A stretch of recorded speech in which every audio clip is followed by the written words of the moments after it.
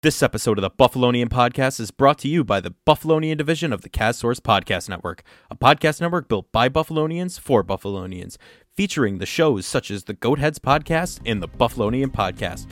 We cover Bills, Sabres, and more, with more shows on the way very soon. And the CastSource Podcast Network covers many genres including sports, business, mental health, marketing, and entertainment, featuring the podcast shows such as Sports Bring People Together, Limitless, Saviors of the Metaverse, and The Athletic Mindset. Learn more at castsource.com/podcast. And without further ado, let's get into the Bills, Sabres, hot takes, trivia, and more of the Buffalonian Podcast. All right, let's go.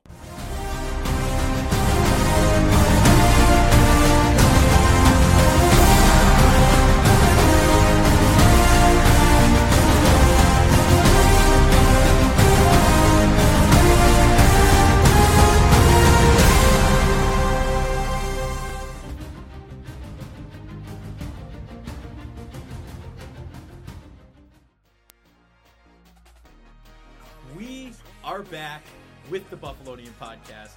I'm Joe Cali, and today I'm joined by none other than Dom Loss. We've got some stuff to talk about today. We got some Bills, of course, some Sabres, but Messi, he's coming to the U.S. He's going to play in Miami, the MLS. Crazy, but even more important for us. I mean, we're not the biggest soccer guys. I've watched Ted Lasso. That's the extent of my knowledge. Oh God, but. The Bandits are champions. Yes, it is old news. No, we have not had a pod since it's happened. So let's just chat about that for a minute. Dane Smith got engaged today. It's a week for the Bandits. I mean, and he won Finals MVP. He did. He's the Finals MVP. Josh Byrne had a great performance coming back from injury. Finally, it's been a ride, and to have them end Game 3 last year against the Mammoth, they lost in Buffalo. Now. They took it all the way and won in Buffalo. It's almost like a storybook ending. It's a good book. I hope they have more than one chapter to this book, but it's the first team to bring a championship home to Buffalo in 15 years, and they were the last one to do it in 2008. So actually, you're incorrect. The 2017 Buttes won the. Oh my God, you're right. So I had to expose your lack of women's ice hockey knowledge. Sorry. Forgot about it. But it is the first time in 15 years that the Bandits did hoist the NL Cup, and it was a long ride coming. I mean, losing to Calgary, Saskatchewan, and obviously, as you said, last year to Colorado in very eerily similar circumstances that they ended up winning this year. But the Bandits were the better team throughout the entire season. They were just never there. It's honestly an impressive season because they were never really healthy. Like Byrne missed a lot of time. Chase Frazier missed a lot of time, so they got healthy at the right time. And I don't want to play the what-if scenario, but I guess if Josh Byrne doesn't play in Game 3, you got to wonder if – I'm not saying maybe it's not a 9-goal difference, but I think that game was a lot closer. And I truly believe that if Byrne was healthy, they would have swept. Yeah. So not having him was really crucial, and it was the reason why this ended up being a do-or-die game for them, but – former number 1 pick comes through with a 4-goal performance, and Matt Vince, he is from Canisius, now University, I should say. He's from Canisius College, though. You gotta think. He's a Canisius College graduate, but yeah, I don't know what to say about that anymore. Product of Canisius. A product from Canisius. 4 goals is the lowest amount of goals scored in an NL final game. The 9-goal difference is the third most biggest deficit. Number 1 is, funnily enough, the Bandits lost like 26-15 and back in the 1990s to Philadelphia. So that's wild to think about. But no, I mean, back on, I guess, better notes. Great job for the Bandits. Good work. Hopefully it's just the beginning of the year of Buffalo. Well, here's the thing. You're absolutely right.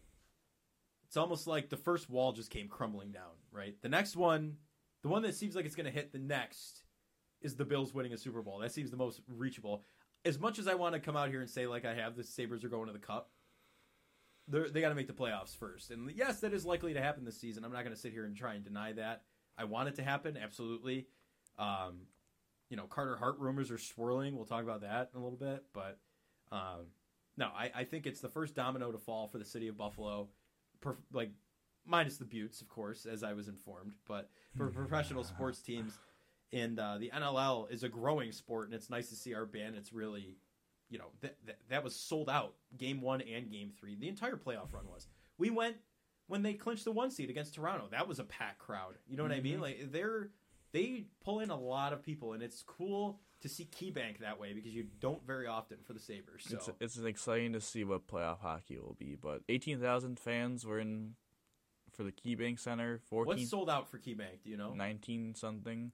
Right about that. 14,000 were in Salem Field for Star Wars night. So, quite the day for Buffalo. Quite the sports, performance with attendance. Yeah. Well, they also have their championship parade. It's not really a parade. I wish it was. It's also lacrosse night at the Bison's game, so maybe they'll parade over to the not Coca-Cola Field anymore. Sorry, a flashback a couple of years to my childhood there. Salem Field now. Maybe they'll parade on over there after their party in the plaza to celebrate the championship win.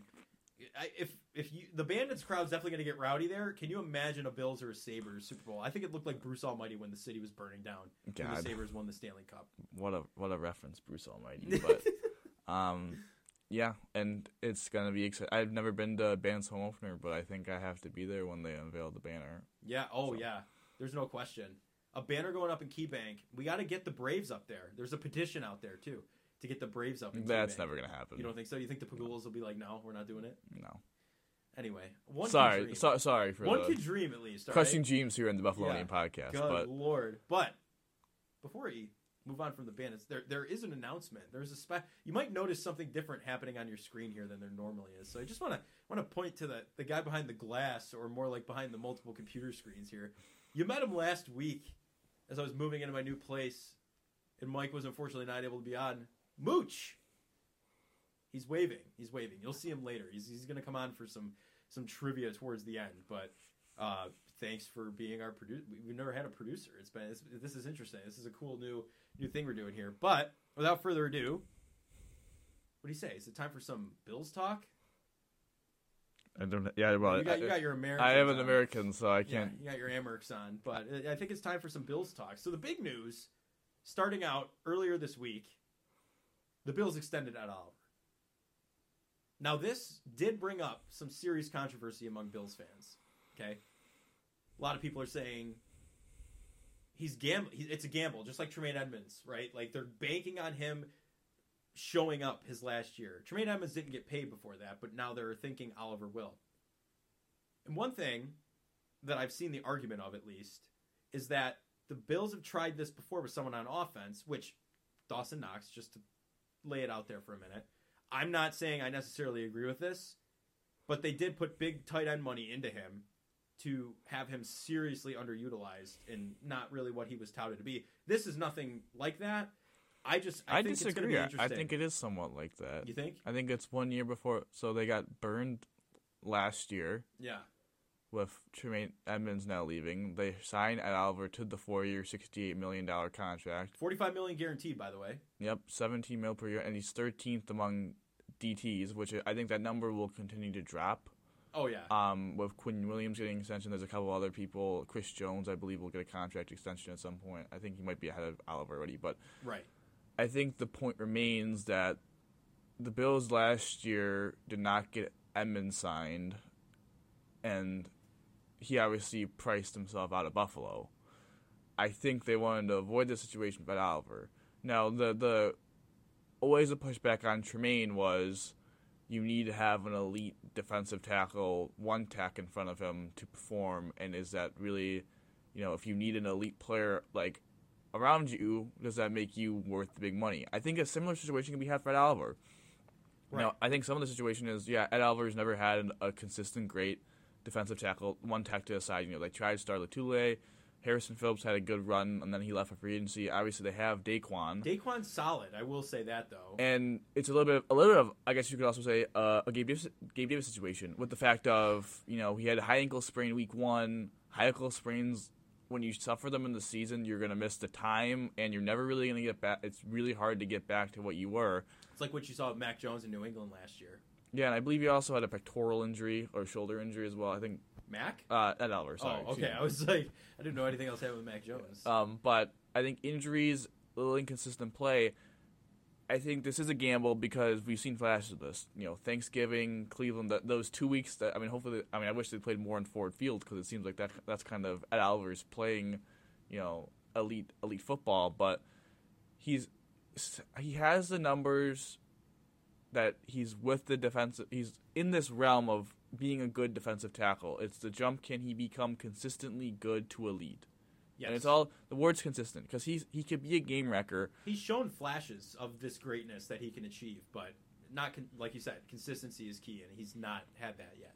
No, he hasn't. But he's been a guy that's improved throughout his time in Buffalo. The last 2 years have been his best 2 years, and we on tape he's a guy that flashes a lot and makes a lot of disruptive plays. Maybe isn't a guy that's always going to be on the stat sheet. I remember a long time ago, was it like sacks versus like pressures debate with Ed Oliver, and people were complaining about his sack. I don't think he got a sack till like midway through the year in 21.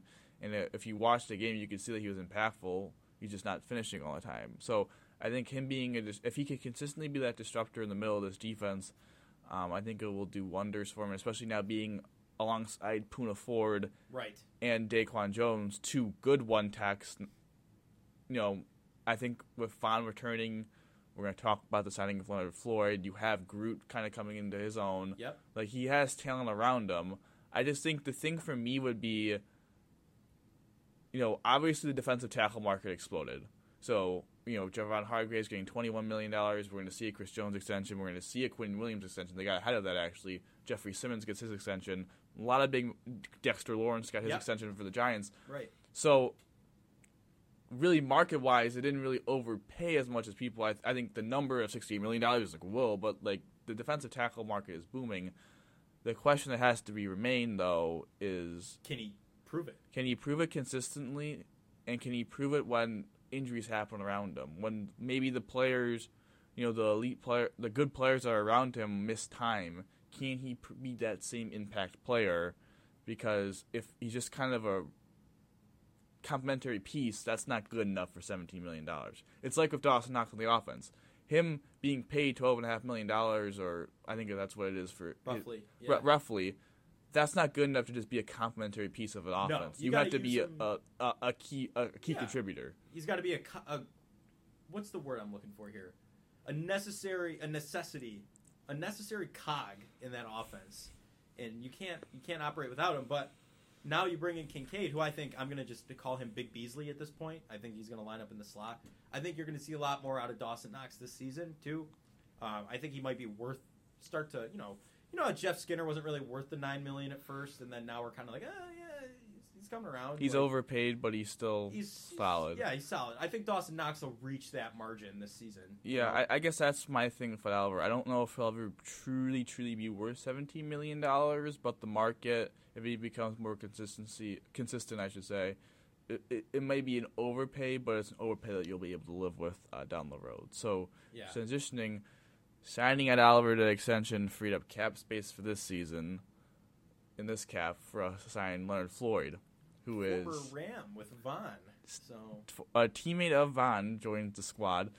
Obviously, Leonard Floyd was a highly doubted draft pick from Chicago. Had a touchdown, caught a touchdown from Nate Peterman in Buffalo. Yeah, when they kicked the crap out of us. Didn't work out there. Came to the Rams, 29 sacks the last 3 years. Won the Super Bowl.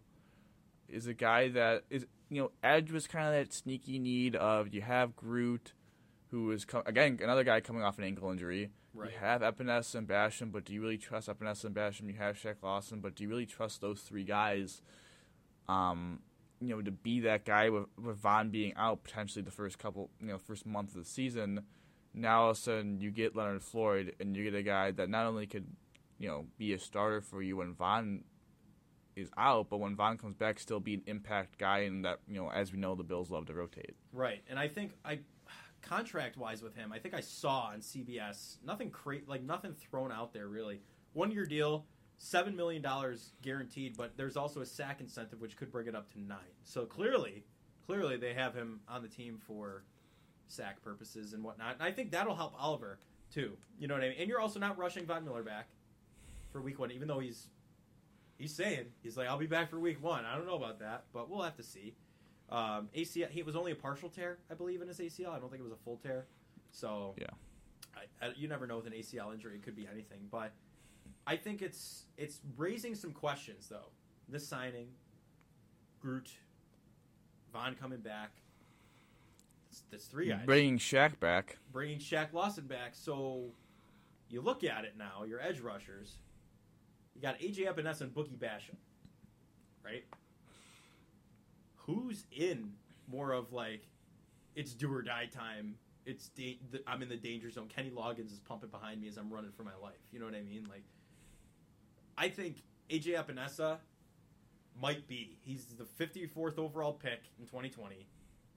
He's had 9 sacks. He was third in sacks on the team in 2022. He actually kind of came into his own when Vaughn got injured last year. We needed that closer, and he did do that a couple times. I don't know, 32 solo tackles. I think. What do you think? Is he? It is the band of 2 draft picks that have not been worth their value. Yes.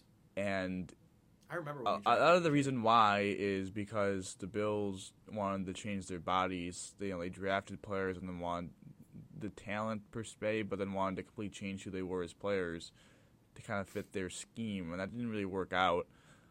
It's interesting because AJ is a free agent after next year. I should just say this year, and Boogie has another year, 2 years, obviously being drafted in 21 with the second round pick, and I don't know, 4.5 sacks in 23 games, kind of had a good start to the year. Obviously got the interception of Matt Stafford. Yes. Yeah. It was a guy that was highly graded by PFF. I think we were talking about how he was like, oh man, Boogie Basham, even in limited snaps, was like the 6th highest graded DN, and then he kind of fell off the cliff. And it's a situation where it's going to be I'm not saying it's settled right now. I think one of them is going to get moved.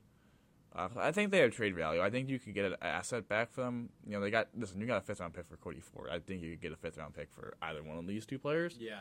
But for me, AJ's in the lead, even with having the 1 year left on his contract, because he proved at least last year that he could get some production out of him. I believe he had 6 or 7 sacks on the season, and he grew a little bit as a pass rusher, as a run defender.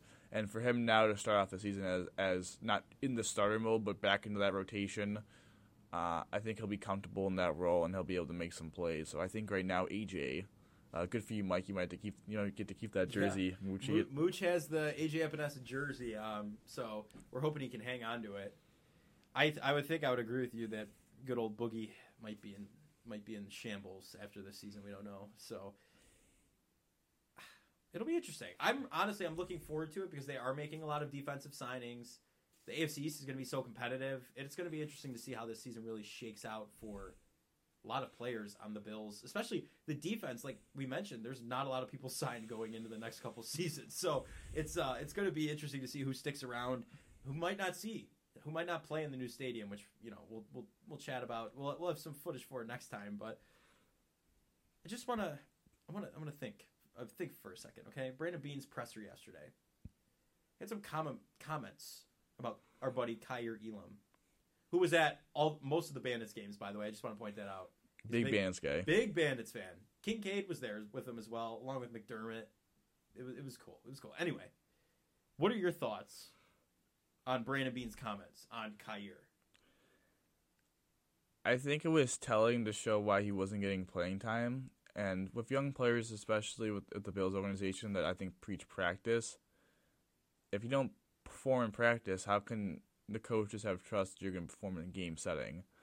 And if he was making mental errors in practice, he made some mental errors on the field in games. So I guess it's all about showing up. I mean, I think everyone has sung high praises of like his character and like his want to be out there, but I think it's a little bit concerning that of all this put the playbook on the plane and all that, like for him to kind of mentally be out of it a little bit sometimes in practice, I don't think is a great sign.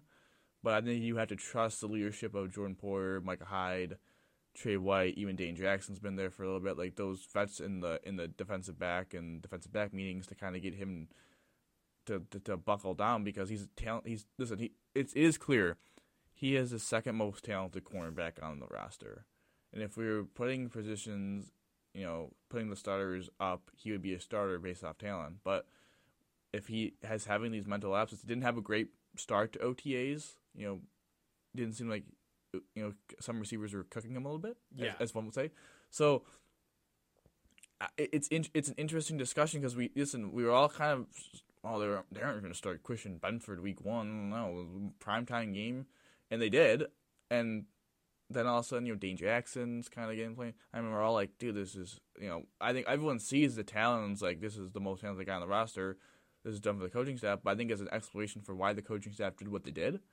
And I would just hope that throughout these next couple of months, Elam takes those strides off the field so he can perform on the field. Yeah. No, I would agree with you. I think he was solid for the games he played in last year. There's no question about it. But strides off the field need to be taken so he could take the strides on the field. You put that perfectly. I mean, there was really no other way to put it. But thank you, my guy. Yeah. So moving on. Our draft pick. You saw our draft reactions live. We were live streaming. Kincaid was kind of a mixed review. Even statistician Ginge in the back of that stream. I mean, it was just kind of like we didn't know what was going on. All of a sudden, Bills drafted a tight end in the first round, but you find out he's Big Beasley, as I said. He'd be a good slot receiver. But is he already being underrated is the question. What do you think? It's a little bit. I would agree it's a slight underrated because I think the past history of tight ends being drafted, especially first-round tight ends that are highly drafted, the numbers don't suggest that they're going to have an impact rookie year. And, we heard Ken Dorsey be like, they don't fully know what to do with them yet. They're kind of like figuring it out on the fly, which is the typical response for not going to be like, oh, yeah, we know exactly what we're going to do with them. But a player with that level of talent and pairing him with an elite quarterback in Josh Allen, I think that's really the difference is having Josh Allen. We don't see a lot of rookie tight ends in Kansas City, especially with Travis Kelce. Like, there's not a lot of opportunities sometimes for rookies to play, tight ends to play with elite quarterbacks right off the bat. And for me, Kincaid's kind of that receiving threat. I think he's going to be involved in the offense. And I believe that he's getting underrated from the fact of maybe it's not him. I think talent-wise, he'll be fine. But, I think he's underrated based off the situation he's in, being in a pass-first offense, being kind of a passing tight end more than I'm not saying he can't be a two-way tight end or a good solid blocking tight end, but he's a receiving tight end in a passing offense with an elite quarterback. I just think that's valuable, and especially for a team that struggled in the slot, and then they brought back Cole Beasley. It's a situation where they believe he could fix some of that issue, and Josh in the past has really trusted people in the slot, as I just mentioned Cole Beasley's name. Yeah. So if Kincaid and him seem to be growing, seem to have that kind of connection in practices so far, they can continue to grow that and he continues to earn Josh's trust. Yeah. Josh trusts people in the the slot, and if Kincaid can own that role, I think he could have. I'm not saying he's going to have 1,000 yards. I'm not going to say he's going to catch 10 touchdowns, but 40 to 50 catches, I don't think is out of the realm of possibility. Yeah, it's really not. I think I would agree on the slight overrating that's happening because you're absolutely right. Underrating. Sorry, no, I might overrate him a little bit for a lot of listeners out there, but you're right. Josh Allen is the X factor in this equation, right? You got to solve to find X. We found him. It's Josh Allen. And I think Kincaid, like I've mentioned already 3 times throughout this episode, Kincaid's going to be a slot guy, okay? He's going to be a big slot receiver, which is what we lost in Cole Beasley.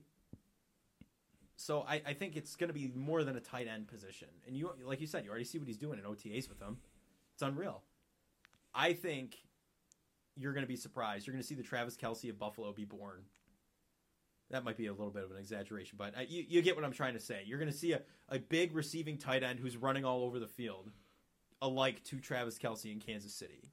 I think that's what's going to come out of this season, and I'm really looking forward to that starting, truthfully. Yeah, I mean, we're going to see it early on. I think he's going to get reps early on, and it's going to be an exciting time. I mean, this guy's a first-round pick. Yeah. And they traded up for him, so. Wouldn't have done it. Knowing Big Baller Bean, he wouldn't have done it if he didn't really want to, so.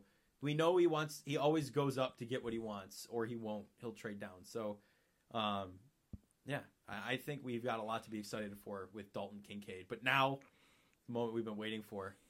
AFC East. Most competitive division in football, some say. I don't know if I would agree. Sound like the AFC West of last year. That's kind of what the vibe I'm getting here. Like the Jets are like Denver. Oh, we got a veteran quarterback. We're contenders now. You know what I mean? Except they've actually beaten us in the season. I don't know. I'm not even going to get into that right now. We'll get into that later.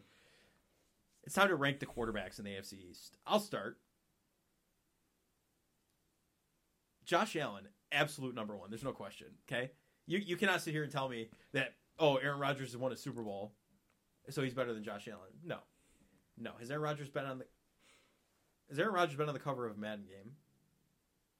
I think he has. Has he actually? Madden 2000? No way. Okay, wait. Producer, we need this right now. No, I don't think he has. I don't think. Yeah, I think Favre has, but in a Jets. Favre has. Yeah. No, yeah. I don't think Aaron Rodgers. No, he is not. He is not. We've just gotten confirmation. He's not. Josh Allen's on the cover of Madden, which we'll talk about in a few minutes here. Automatic one-up. Okay. Tua turned the ball over. Enough said. I don't need to say anything else about that. And then Mac Jones. New England's social team is literally editing videos of him passing in OTAs. Like, the ball was going a completely different angle, then all of a sudden it's in the hands of a receiver. And I'm like, okay, we see what you're hiding here. But we see what kind of game you're playing. Exactly. It's Belichick. So I truthfully think, going through it one more time, just to run through. Josh Allen, number one. No question. Aaron Rodgers, number two, yes, most experience. I think he's better than Tua, which is where you and I disagree, I know. So I think just... Thanks for spoiling my list. I know. I really appreciate it. Spoiler alert. I think that... There's my list. Yeah, well, I'll let you go, and then we'll chat. Well, I mean, Josh is easily number one, and I think Mac Jones is easily four. I think Mac Jones is interesting just because of the switch to have Bill O'Brien now and him having an actual offense, but I still don't know really what you're getting with Mac. I think Mac Jones could be a borderline, playoff quarterback for you. Yeah. So even him at four is really not. There's really not truly a bad quarterback in this. I have Tua ahead of Aaron Rodgers.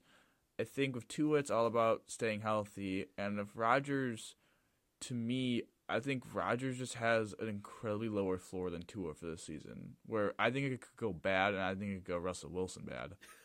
You think so? So I do. They're the Broncos of the AFC East. You think they're the Broncos of last year, I should say. I don't know if they're the Broncos of the AFC. I mean, yeah. I think there's potential for it. Well, here's the thing. If you look at the AFC West and AFC East, Bills, Chiefs, right? Top dogs, have been for the past few years. Broncos, Jets. Got a veteran QB. I'm talking last year's AFC West. Got a veteran QB. Think that, let's do it. We've got it, right? And then you've got the Dolphins and Chargers, young quarterbacks, teams trying to figure themselves out and their coaches are getting them farther into the season. And then you've got Raiders and Patriots. I mean, there's no question there. They're pretty much equal. Josh McDaniels from the Patriots, not really doing a great job, but they're a pretty good comparison. Last year's AFC West and this year's AFC East. The hype going into the season, I should say. I just look at, yes, Rodgers won back-to-back MVPs just, a couple seasons ago, but for me, I just don't trust part of my ranking I feel like has to come on like who is around you, and I just don't trust Nathaniel Hackett to save my life. And I just think he did good with Rodgers though. But having Mike McDaniel being your play caller versus Nathaniel Hackett. Now I know this is a quarterback ranking, and someone's gonna say, talent wise, yes, Aaron Rodgers is number 2. But again, this is like the Kyrie Irving debate. Like I think ranking people off talent. Like I think you have to think who is going to play better this year and have a better year. And I think context does matter a little bit into that. And I trust Tua to perform better with Aaron Rodgers. And I think Aaron Rodgers, again, has the potential to have a Russell Wilson type year of first year out of Green Bay for, spent 16 years in Green Bay. Now he's going to be in the limelight of the Jets, where every New York media. This is in Green Bay, where there's in Wisconsin, middle of the tundra in Wisconsin. Like, this is the New York media, and we all know Rodgers doesn't always fit well with the media. And if they start off slow, we're gonna pretend that the media's not gonna turn on him, and he's not gonna be become Rodgers. So I think with me, it just becomes of who would I rather have for next season? Would I rather have Tua or rather have Aaron Rodgers? And I would rather, if I could just pick one, I probably would rather have Tua, because I think you could build, like Miami has, an offense around his strengths where it limits his weaknesses. And we saw him last year have a very productive season until he had concussions.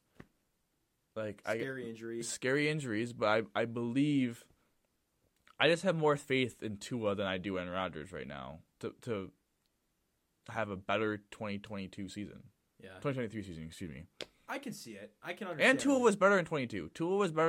So yes. I can understand where you're coming from. I can. Looking at it team-wise, yes. I looked at it the other way you mentioned, just kind of talent-wise, like, okay, like, we're going to rank him talent-wise. But well, talent's not everything. And it comes down to, like, would you rank Justin Herbert above Joe Burrow? They're very different kinds of talent. But would you rank Justin Herbert above Joe Burrow? No, I would not, because that's what I'm saying. Yeah. But then, because, like, I don't want to get into the Hugh Waves AFC debate, but Justin Herbert is more talented quarterback than Joe Burrow. I don't think anyone would really truly disagree with that. No. Just based on more of a gunslinger. Arm talent, just the whole athleticism. Like, Justin Herbert tops Joe Burrow, but I think Joe Burrow is better than Justin Herbert. He's more of a pocket passer, but he's played better. You know what I mean? Yeah, so I think that's where the line gets drawn of talent versus actual production and playing ability. Yeah. It's the reason why like Brock Purdy and Trey Lance, like just talent sometimes doesn't mean you're better. Just because you are more talented quarterback does not make you correlate to making you a better quarterback. No, right. First round pick and Mr. Irrelevant. So I think Tua is better right now. I'm not saying like obviously Aaron Rodgers has a way better career than Tua, but yeah.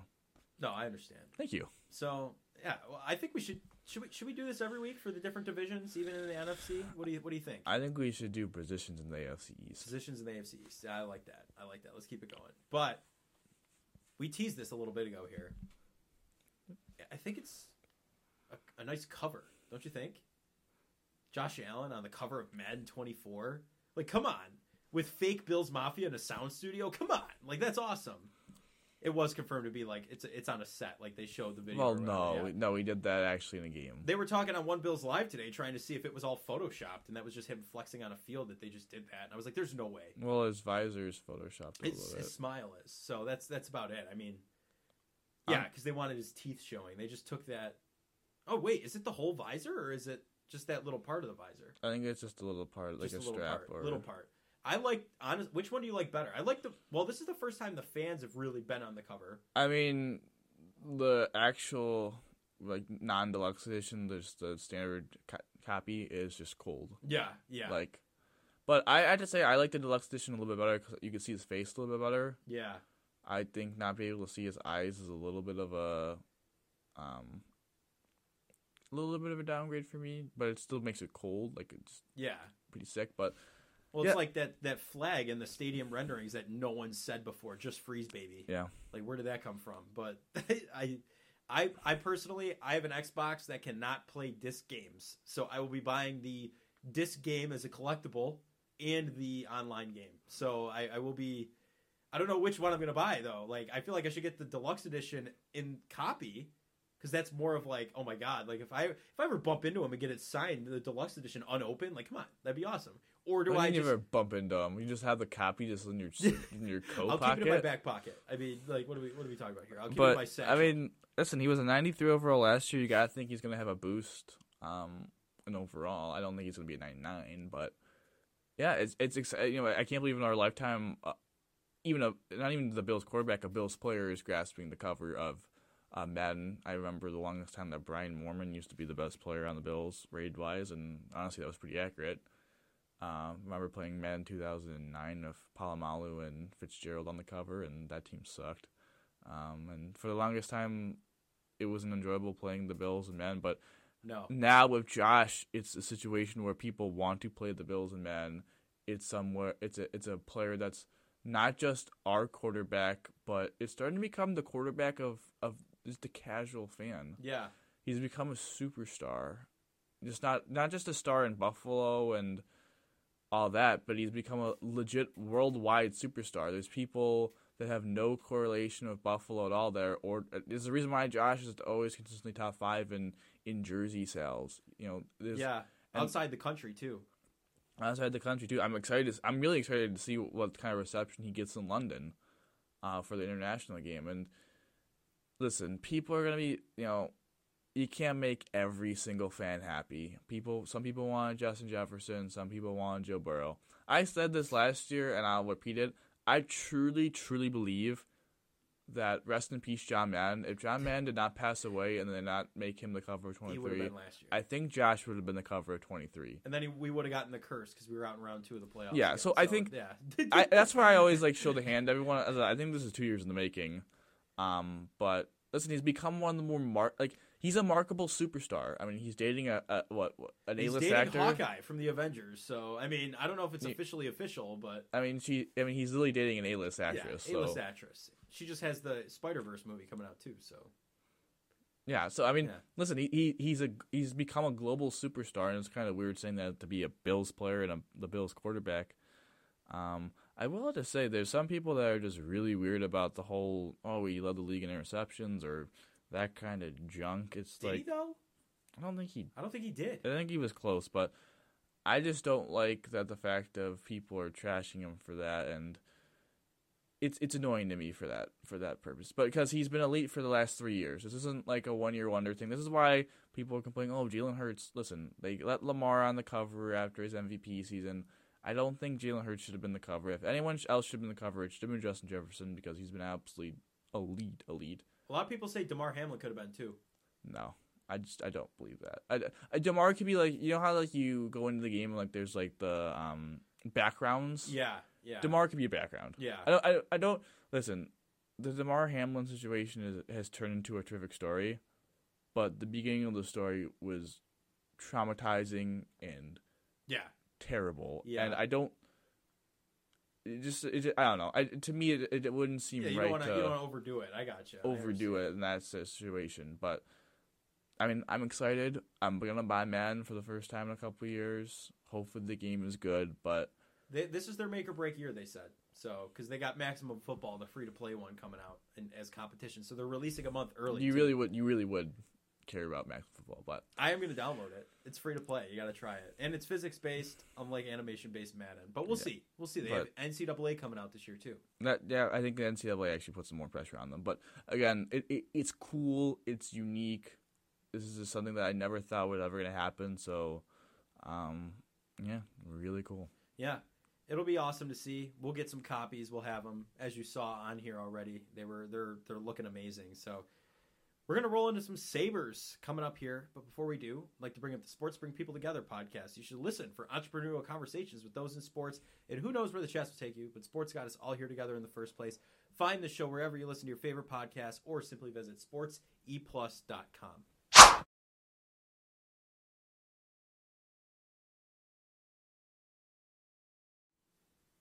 Welcome to the Sabres portion of the podcast. Or Amerks. And this portion of the Amerks portion of the Sabres portion of the podcast. There you go. That's a tongue twister. Yes, let me tell you. And, It was not I'm easy. not even going to try and say it, no. I appreciate you, just let me hit the floor there. But the Amerks, unfortunately, were eliminated. They went 0-3 at home in Rochester in the Eastern Conference Finals to Hershey. They lost 1-0. Just a brutal kind of way to end the season. Not even a great goal, and just mucky hockey. Yeah. Really ugly hockey. Not a very fun series to watch, but at the same time, as we mentioned earlier, the Bandits series was going on. That was far, far more entertaining. They were able to stave off elimination in Game 5, but again, it was short-lived. They lose in Game 6, and just kind of a disappointing way to end a really awesome playoff run. Obviously, now there's going to be some changes with the Amerks. Our prospects going to graduate to the NHL level. Lawrence Pilot, their number one defenseman, is already signed in Switzerland. Yep. Once again, he's departing from the Sabres organization. So, I don't know, I shouldn't say I'm surprised he's done it before, but, I mean, it's just it's interesting. It's unfortunate that the first time he was here wasn't really given a fair opportunity.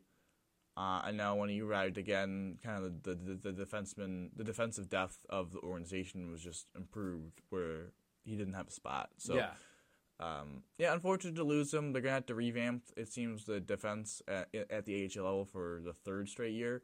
But, getting Ryan Johnson signed, also Noah Ostlund, the first-round pick from last year, is going back to the SHL. That was also broken, news. So, yeah, it's definitely going to be an interesting summer to follow the Amerks because with all the prospects, coming in, Nadeau, Johnson, there's another defensive prospect that begins with an N. I'm just going to butcher their last name, so I'm not going to say it.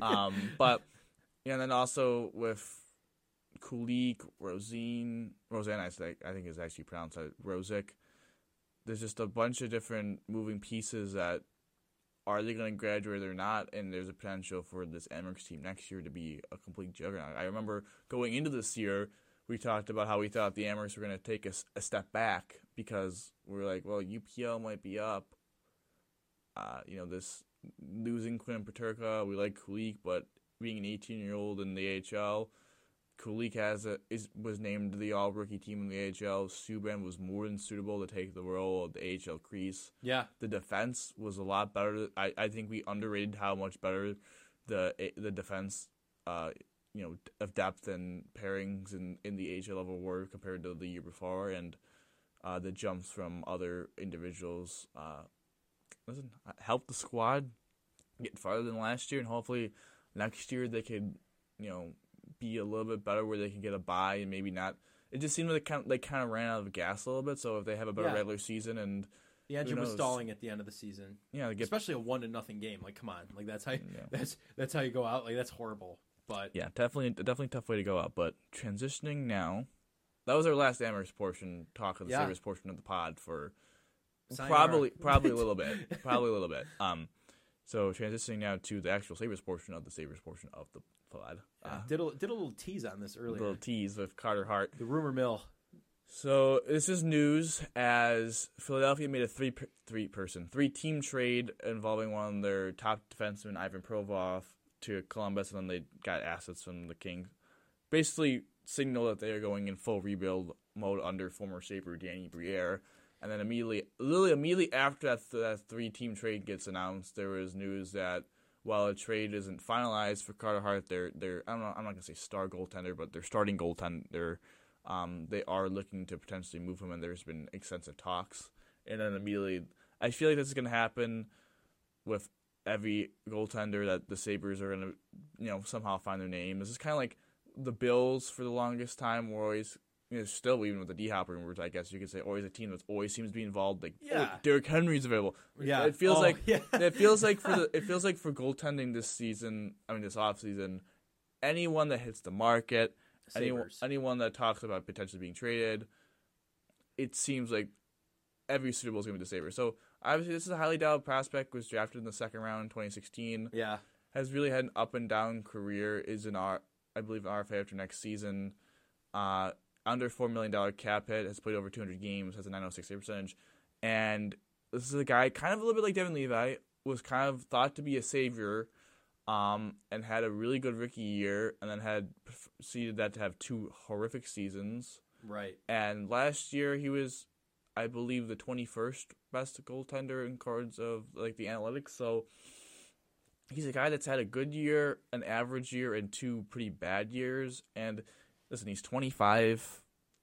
He's young, where it's a situation where maybe he could build on next year. He's not a very good penalty-killing goaltender.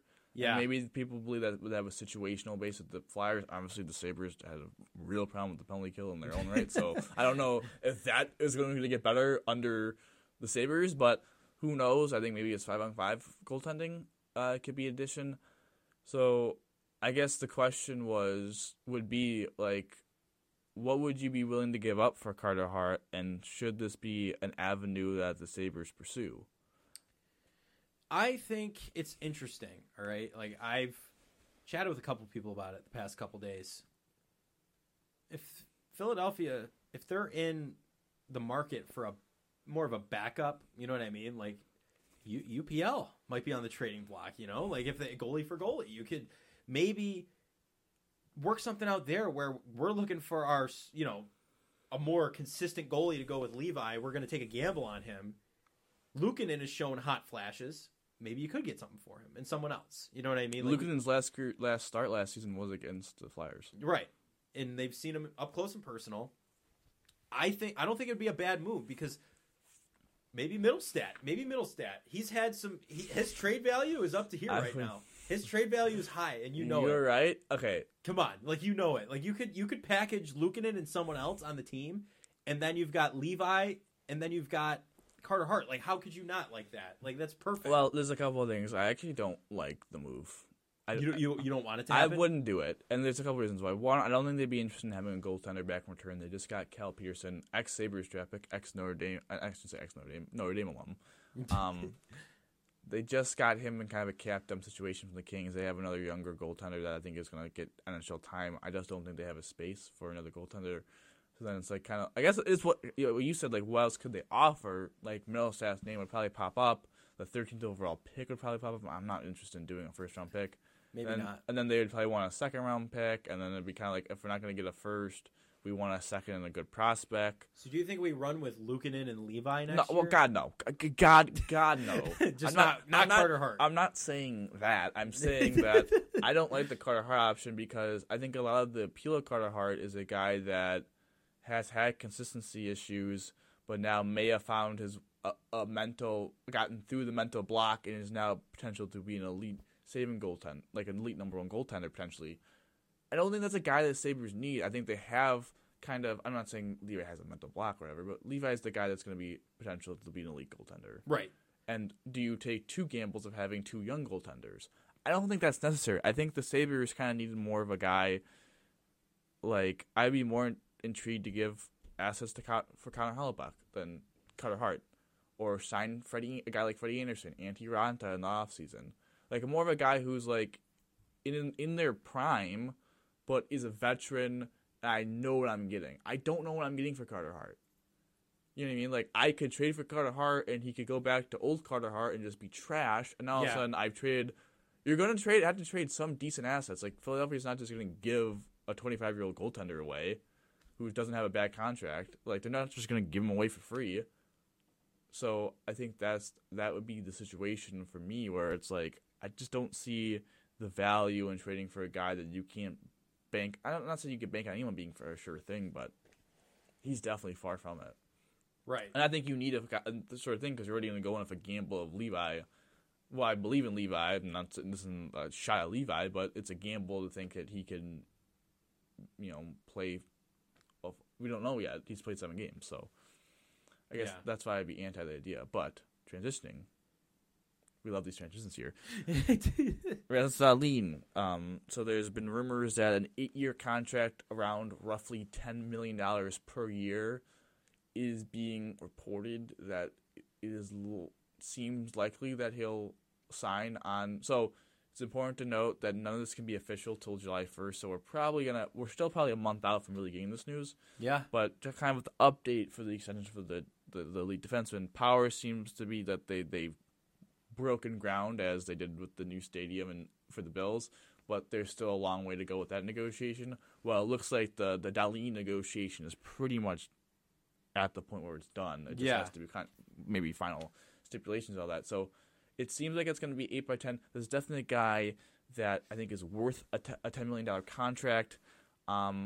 Someone did say on Twitter, which I'll disagree, I'll push back a little bit, which is like Dahlin is like at the tip of the iceberg of his talent. Let's make this abundantly clear. I feel like he's into it. Dahlin literally just had a top 5, top 10 defenseman in the entire NHL season. And sure, do I think he could be maybe a little bit more consistent, win a Norris? Sure, but that's not. This dude just had a 70-point season about there. So I'm not saying like he's at his peak and it's at his ceiling, but he's definitely not tip of the iceberg. Yeah. That's Owen Power. No. Owen Power is at the tip of the iceberg. No, he gut the Titanic easy. Yeah. He's not just the tip of the iceberg, Yeah. So I feel that's a little too. I don't want to say optimistic. That's a little too Homer. Yes, exactly. Homer Simpson. You're acting. That person's acting like he's got his entire career left in front of him. No, he's been cooking for a little bit. Well, I don't know if it's like acting like he's going to be like a 120-point defenseman. No, it's never. It's like no, dude. Like a 70-point defenseman that has an elite two-way game, I think will be what Dahlin ends up being. But I think if he would be more consistent and has stacks a couple of years on top of this, he could have a very similar type of season he did this year and win a Norris. It just happened that Carlson just kind of went off. Right. So, listen, very very excited about this. This is, to me, the future captain of the organization. Obviously, with Oposo signing on for 1 more year, but I truly believe after Oposo retires, I think I would bet heavy money that after next season he will be. I believe that Dahlin will be the captain of the organization. You think so? Yes. I think Tuck will. I disagree with Tuck being the captain. Why? Tucky embodies everything about the organization, though. You're right. He won, I believe it's the Rick Martin Award. Yes. I disagree with it because I think Tuck is like a hype man, which I'm not saying he can't be part of the leadership, but I don't know if he's captain. Like, I just think Darlene's kind of... You think he'll have an A? Darlene's kind of been the guy that's been through all... Pardon my French here, but been through all, like, the shit. Yeah. And, like, I think you kind of need, like, your face of the your captain who's going to be the face of the franchise, not only to be one of your, like, premier players, but also be the kind of guy that embodies that, hey, I rose some literally rock bottom with everyone. Yeah. I got Krugered and I'm here now. Yeah, I got neutered and I grew my balls back. Yeah, like, exactly. That's what we need. Yeah, I mean, you're not wrong. I think there's truthfully, Darlene probably will. He's got an A already, and he's, like you said, he's been through the shit. He's dragged through it. I mean, that guy, he's resilient. He's still on the team, so I don't know. It's interesting, but what do you say? Is it time for some player grades? I know you did them last week alone. Or did you, Mooch, did you do them last week? No? No, it was just me, myself, and there's a third person. Oh, wait, it was I. Oh, I see. How do we feel about, do we want Mooch to come in and give a third opinion? Do we want the producer? Do you have a third setup ready to pop on? I can get one in like 2 seconds. Yeah, get it cooking. Get it cooking. Is that all right with you over there? Get the producer. Yeah, I just want to mention one thing very quickly. I know while he cooks Mooch it has talent shots, but I'll just add to the last point before 2 points really. One, Vegas is up 2-0 in their series against Florida. Yes. That series seems to be kind of just Vegas at this point just has so much more depth than Florida. At this stage of the game, 4th round, it's starting to come. And then Sabres Fan Fest is going to be returning September 16th on Saturday. It's the day before the Bills home opener against Vegas. So cool. If you want to make a double Buffalo sports weekend, I've been to the Fan Fest a lot. It's an enjoyable time. You get to meet a lot of players. I saw Jack Quinn's signature. Saw UPL, Turka. Heard from Darlene and Oposto. So it's a really cool time. I highly suggest, especially if you have kids. It's just a cool time. Yeah, so. Introduce them to the players. It's cool. Get them involved in the Sabres organization. So our player grades for this time, as we've kind of gone through, it's line by line. But now, since we're at the end of the year, I didn't even add Hinestroza. I honestly kind of completely forgot about we were going to do that. But it's Vinny. The 4th line plus the 13th forward, which is Yost in this case. So it's the Oposto, Girgensons, Krebs line with. I feel like Yost has to be included. So. Yeah. No, absolutely. I agree with you. So. Thank you, Mooch. If you're ready to pop in. Alrighty, it is time for some player grades, and we're bringing in the producer for this one to get a third opinion. Mooch. Hi, everyone. We got him. All right. So, first player on the board, the captain. Oh, captain, my captain, Kyle Okposo, returning for another season. Solid season. 4th line. All right. 4th line center. I'd give him a B plus. I don't know. Like he's great leadership wise. There's no question about it. But does he provide the most exhilarating skating on the ice? No, by any means. But I would give him a BB plus. Yeah, I would agree. I think it's more BB minus than B plus. Sorry, I'm a positive guy. What can I say? I mean, that's optimistic as one would say. But 11 goals, 28 points in 75 games. Was a good elite. I shouldn't say elite, but was a good defensive forward in his minutes. Obviously, the leadership was his main quality. Just felt the offense was a little bit lacking this year, and I think from coming off a 20-goal season, that was a little bit disappointing, but kind of maybe expected. So. Again, it was above it for a 4th liner. Having 28 points is solid. Having the leadership is solid, and he put up good defensive numbers. So, yeah, I just think B is a solid grade. I mean, I'm gonna go ahead and give him a C plus. I guess I'll be the hater here, and do some variation. This is why the producer. That's why I'm not on the show. All right. I mean, I just think that at the end of the day, I like what he brought to the team leadership wise, and I agree with all those statements. And I thought it was really funny. He had a random game where he had a hat trick. I don't know if you guys recall. We were at that game. Was that the Boys in the Box game? No, it was a game with Jeremy was there. Oh, it was against Detroit. Yes. The non-Detroit game we went to. Not the one we went to where Tage had the hattie. Yeah, that's right. Well, I remember buying Jeremy a new hat after that because I told him to throw his down. And funnily enough, Mitz was on a hat trick watch, and he wasn't going to do it for Mitz, but he decided to do it for Oposo. But outside of that random flash, I just think it's kind of funny that I don't really recall what he did to help the team offensively. So I mean, I won't be a huge hater, but I guess I'll give him a C+ is what I'd say. So. So the next is our boy Zemnis Girgensson. We'll let you cook on this one first. I'm just gonna give him a C+. I think he was lower than Oposo. 10 goals, 18 points, 80 games. He was worse offensively, maybe slightly better defensively, but it brought good leadership. So I think it's close, but I would say he had a slightly worse season in my mind than Oposo did, and that's why I'll rank him below him. Yeah, I'm pretty much on point with you there with the C+. I might even go C for pretty much all the same reasons. He's just kind of there, I feel like. A little less productive than Okposo. I mean, he could move quick. I mean, he's a little quicker of a skater than Okposo, but that's really all he has going for him. So I C+, C. I would go C as well. I mean, all I can think about, and I know we're talking about last season, but I think about the season and where he tore his ACL. Yeah. I And don't think he tore his ACL. I think he blew out his hamstring. He blew out his hamstring. Whatever the case was, it was season ending. And you just saw how much the Sabres missed him defensively. So, I don't know.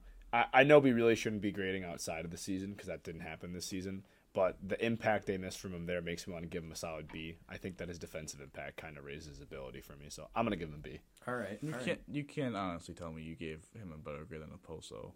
I think so. That's I think so when it comes down to making space for What do you mean? Oposo had a better offensive season than he did by 10 points. That my grade is my grade. I mean, your grade is your grade. Listen, grades were already due. I handed them in. Okay, he's getting what he's getting. I mean, it just doesn't make a lot of sense. I think it's silly. I think you're as silly as it may be. I think you're opening it up for the possibility of his mom Oposo's mom coming on the podcast and reaming you for having a low grade. Well, we know Tuck's mom. Yeah, then all of us are going to be in the principal's office wondering what we did wrong. Well, this is why I sit behind the camera and I switch the camera. So no, this makes it interesting. All right. Next up, Peyton Krebs. All right, he was a little MIA in the beginning of the season, if you remember. He was riding the bench. I got to give him a B-, C+, somewhere right in there. I feel like he was all right. I want him to break out. I really do. He's part of that, the Eichel trade. Tuck's really proven himself. Krebs has and hasn't. I want him to take that next step, but until he does, B-, C+. Yeah, I would say inconsistencies hurt Krebs. I'd give him a B-. I think it's because last year, going into the season, I think there was real, I don't want to say fears or whatever, but there was doubts whether this dude was an NHL player. And he was a guy that was kind of, not good in his own end. And then he was also a guy that was a little weak, and then we didn't know if he had that edge to him. I think this year he answered the bell to, yes, he has that dog in him, that edge, a little psycho at times. And he also was a really solid in his own end. So I think having 26 points in 74 games, I think is disappointing, and that's why I'll give him a B-. But at the same time, I understand what role he was playing, which he was playing more of that matchup fourth line center role. And I hope next year he could take that jump, from the Worlds. We saw his passing in the World Games championships. I hope next year he's kind of a guy that's going to be like that third line center that's still kind of that defensive matchup center, but now gets maybe that 40-point a season kind of guy, half a point kind of player, because I think he has another step offensively, but the fact that he took such a massive jump defensively this year, and just mentally, I believe also he took a massive jump, is the reason why I'll give him a B-.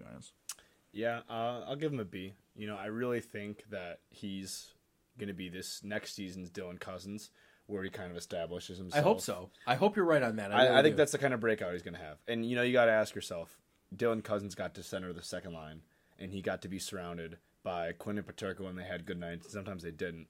But the talent that he was getting paired up with on his wings was vastly different from what Krebs was getting. So do you think if, Tage went down and they moved Krebs up to where Middlestat was, you think it would have made a difference?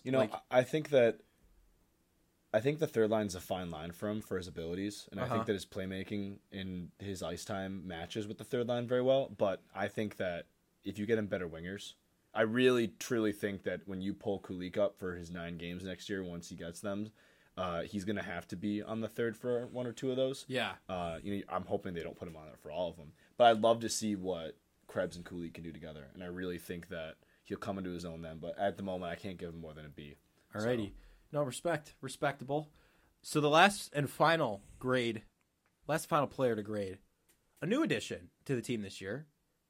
Kevin Adams made a little splash mid-season. Tyson Jost, however you say it. It's Jost. Tyson Jost. I got to give him B+ to an A-. A-, actually, I'm going to give him.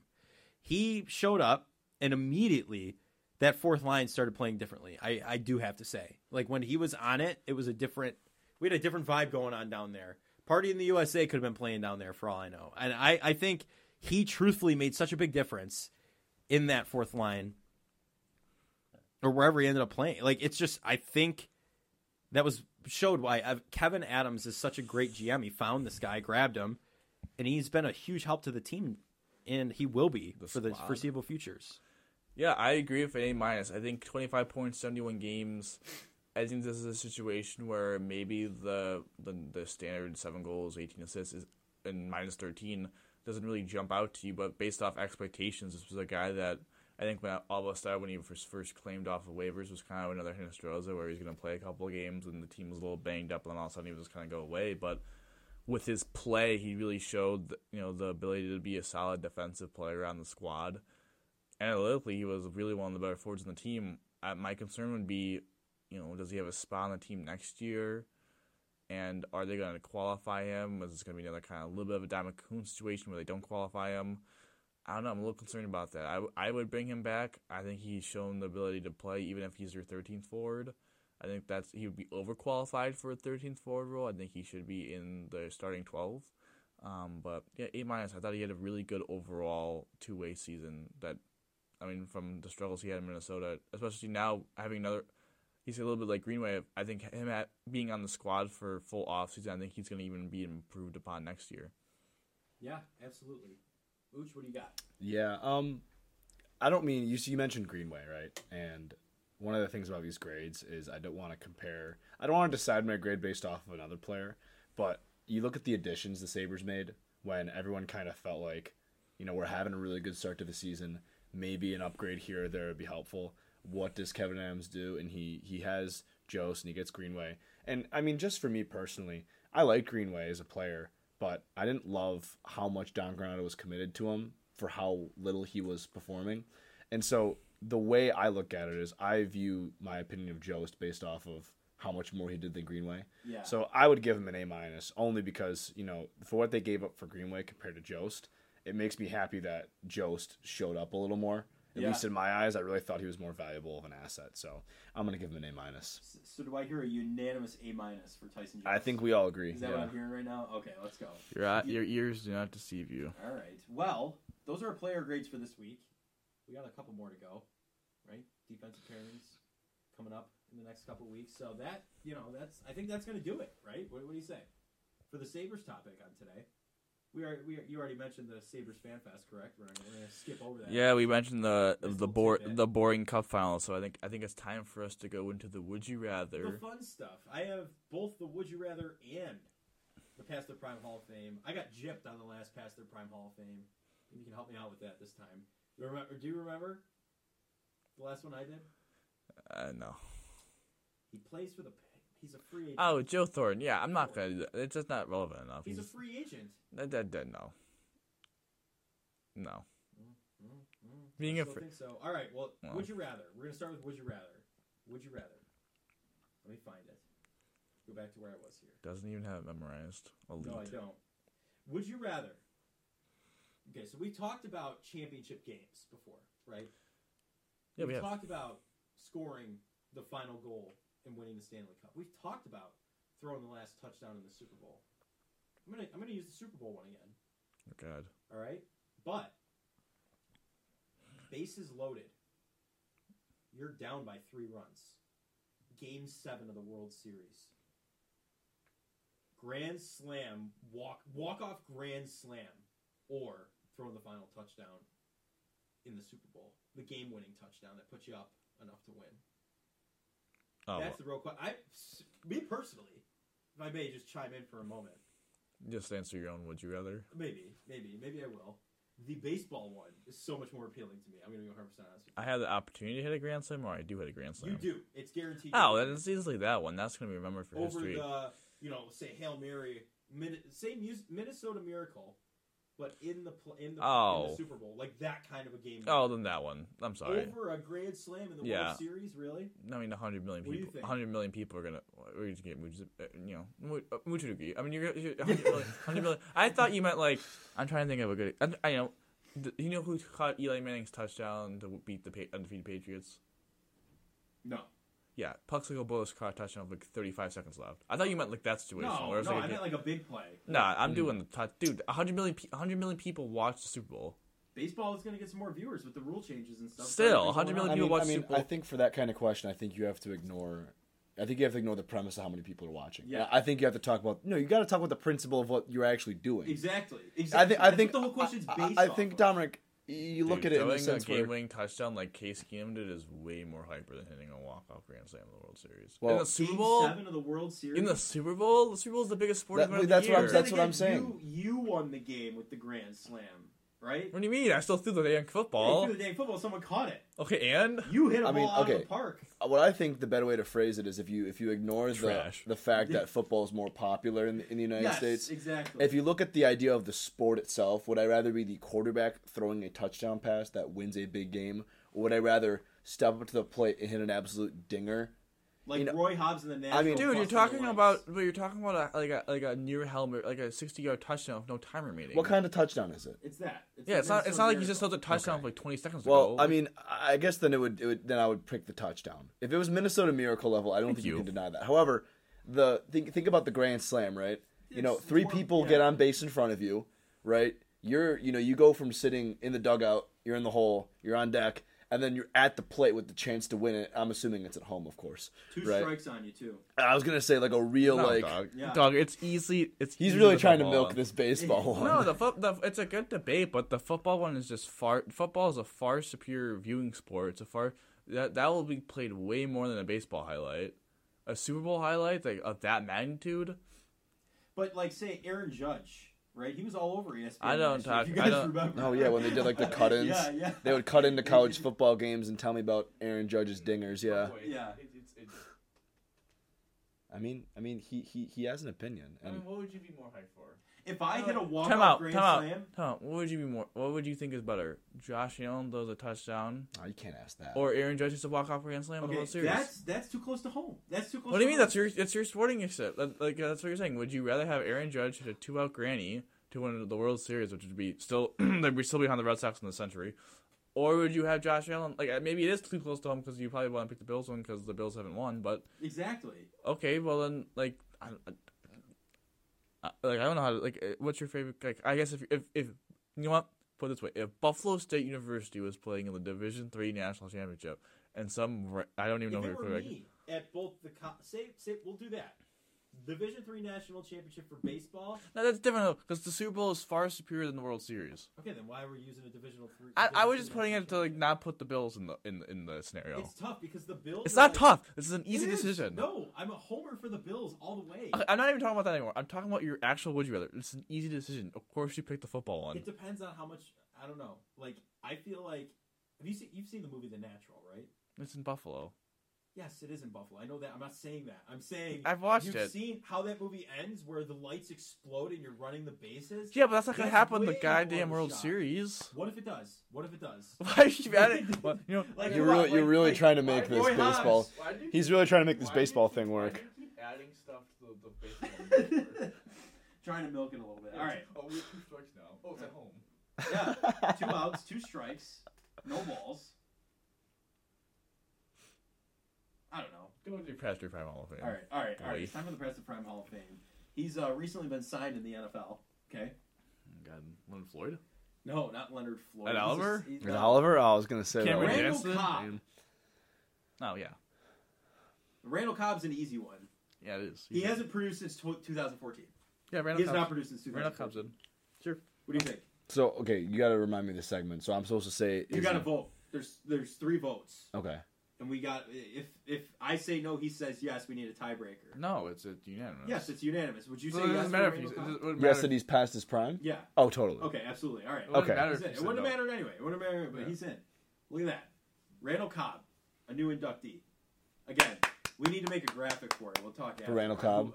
No. The past their prime list. Oh, I'll do Hall like of a Fame. vote. I'll make a voting thing. Yeah. Dude, that'd be so funny. Yeah. Alrighty. We got some trivia. Producer Mooch, Awesome. take us through it. I'm looking forward to this. All right.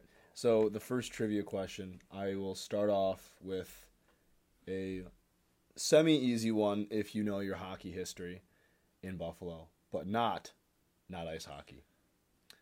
What is the name? Roller hockey? What was the name of the professional roller hockey team that played in Buffalo?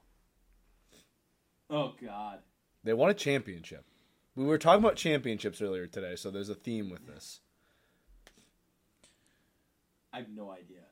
The Buffalo Stampede. I think that was the It is the team. Buffalo Stampede. Yep, that's a good one. Also, technically, the It's wing. also the drummers for the Bills. So I it thought the Stampede was the indoor soccer team. was the Blizzard.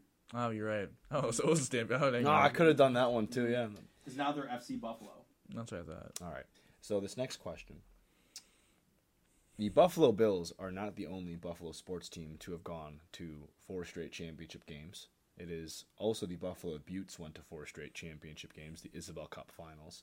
However, unlike their siblings in the Bills, they won one of those 4. Which of the 4 championships was it, and which team did they beat? Couldn't tell you which team they beat. But I can take a guess at a number. I know they The won. second one. Second one? I know they won 2017, so whatever that year that was. You got to guess 1 through 4. I'm going to say 2. And you guys are both incorrect. It was the 3rd season in a row that they had went.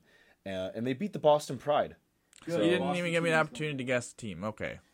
Were you going to guess the Boston Did you Pride? know? I would have said You that. actually knew that. Yes. Okay. All right. Next time we'll give you. Because doesn't Hillary Knight play on that team? He'll get like a half credit for that. By the way, the theme of these ones is sports that aren't the Bills or Sabres, if you couldn't tell. Changing it up a little bit. Everyone should know that the Toronto Blue Jays once called Salem Field, not Coca-Cola Field, home for, I believe, the 2021 season. Which, if people in the area recall, no one really knew when their last game would be. So when this was announced, it was kind of like planned. This was their last game. Can anyone tell me who their last game was against, and did they win? I'll give you a hint. It was a fellow AL East opponent. It was the Red Sox, and they lost. Worcester. Yeah, It was the Boston Red Sox. Oh, Boston. Yeah, the Blue Jays. That's right. I was really hoping you would. I went back to the AAA. I was hoping you would answer that one because you're the Red Sox fan. So. Well, I also worked the game on behalf of the Blue Jays, so I think I would remember that. The Rangers. They spoiled the going away party. My favorite part of it was they had all the extra merch that they planned on giving out, but obviously they had no use for it. So they had a segment where they just kind of threw it into the crowd. Yeah, I just remember them getting hammered by the Astros in one of those games. Absolutely hammered. Oh, Jose Altuve was right there, and he hammered a homer. Yeah, If do I you remember recall. that? You probably work in that game. I'm just staring right at the camera. Yeah. What? Do you remember that game against the Astros that they got creamed? I gotta be honest. I worked two series for the All Jays. right, I worked 2 series for the Jays. Their last 2, one was the Rangers because of Jonah Heim, and one was the Red Sox. So Yeah. it was a 50-50 chance. I was actually about to say the Rangers until Mike said it was an AL East team, and I knew it was the Red Sox. So Right. Yeah, well, that's all my trivia questions. I tried to Alrighty. get some funny ones. So Yeah, no, I appreciate it. It's been that's it. That's this edition of the Buffalonian Podcast, trying out our new format. Hope you guys enjoyed it. Without further ado, Dom, how do I always end these, buddy? go Bills, baby. Go Bills.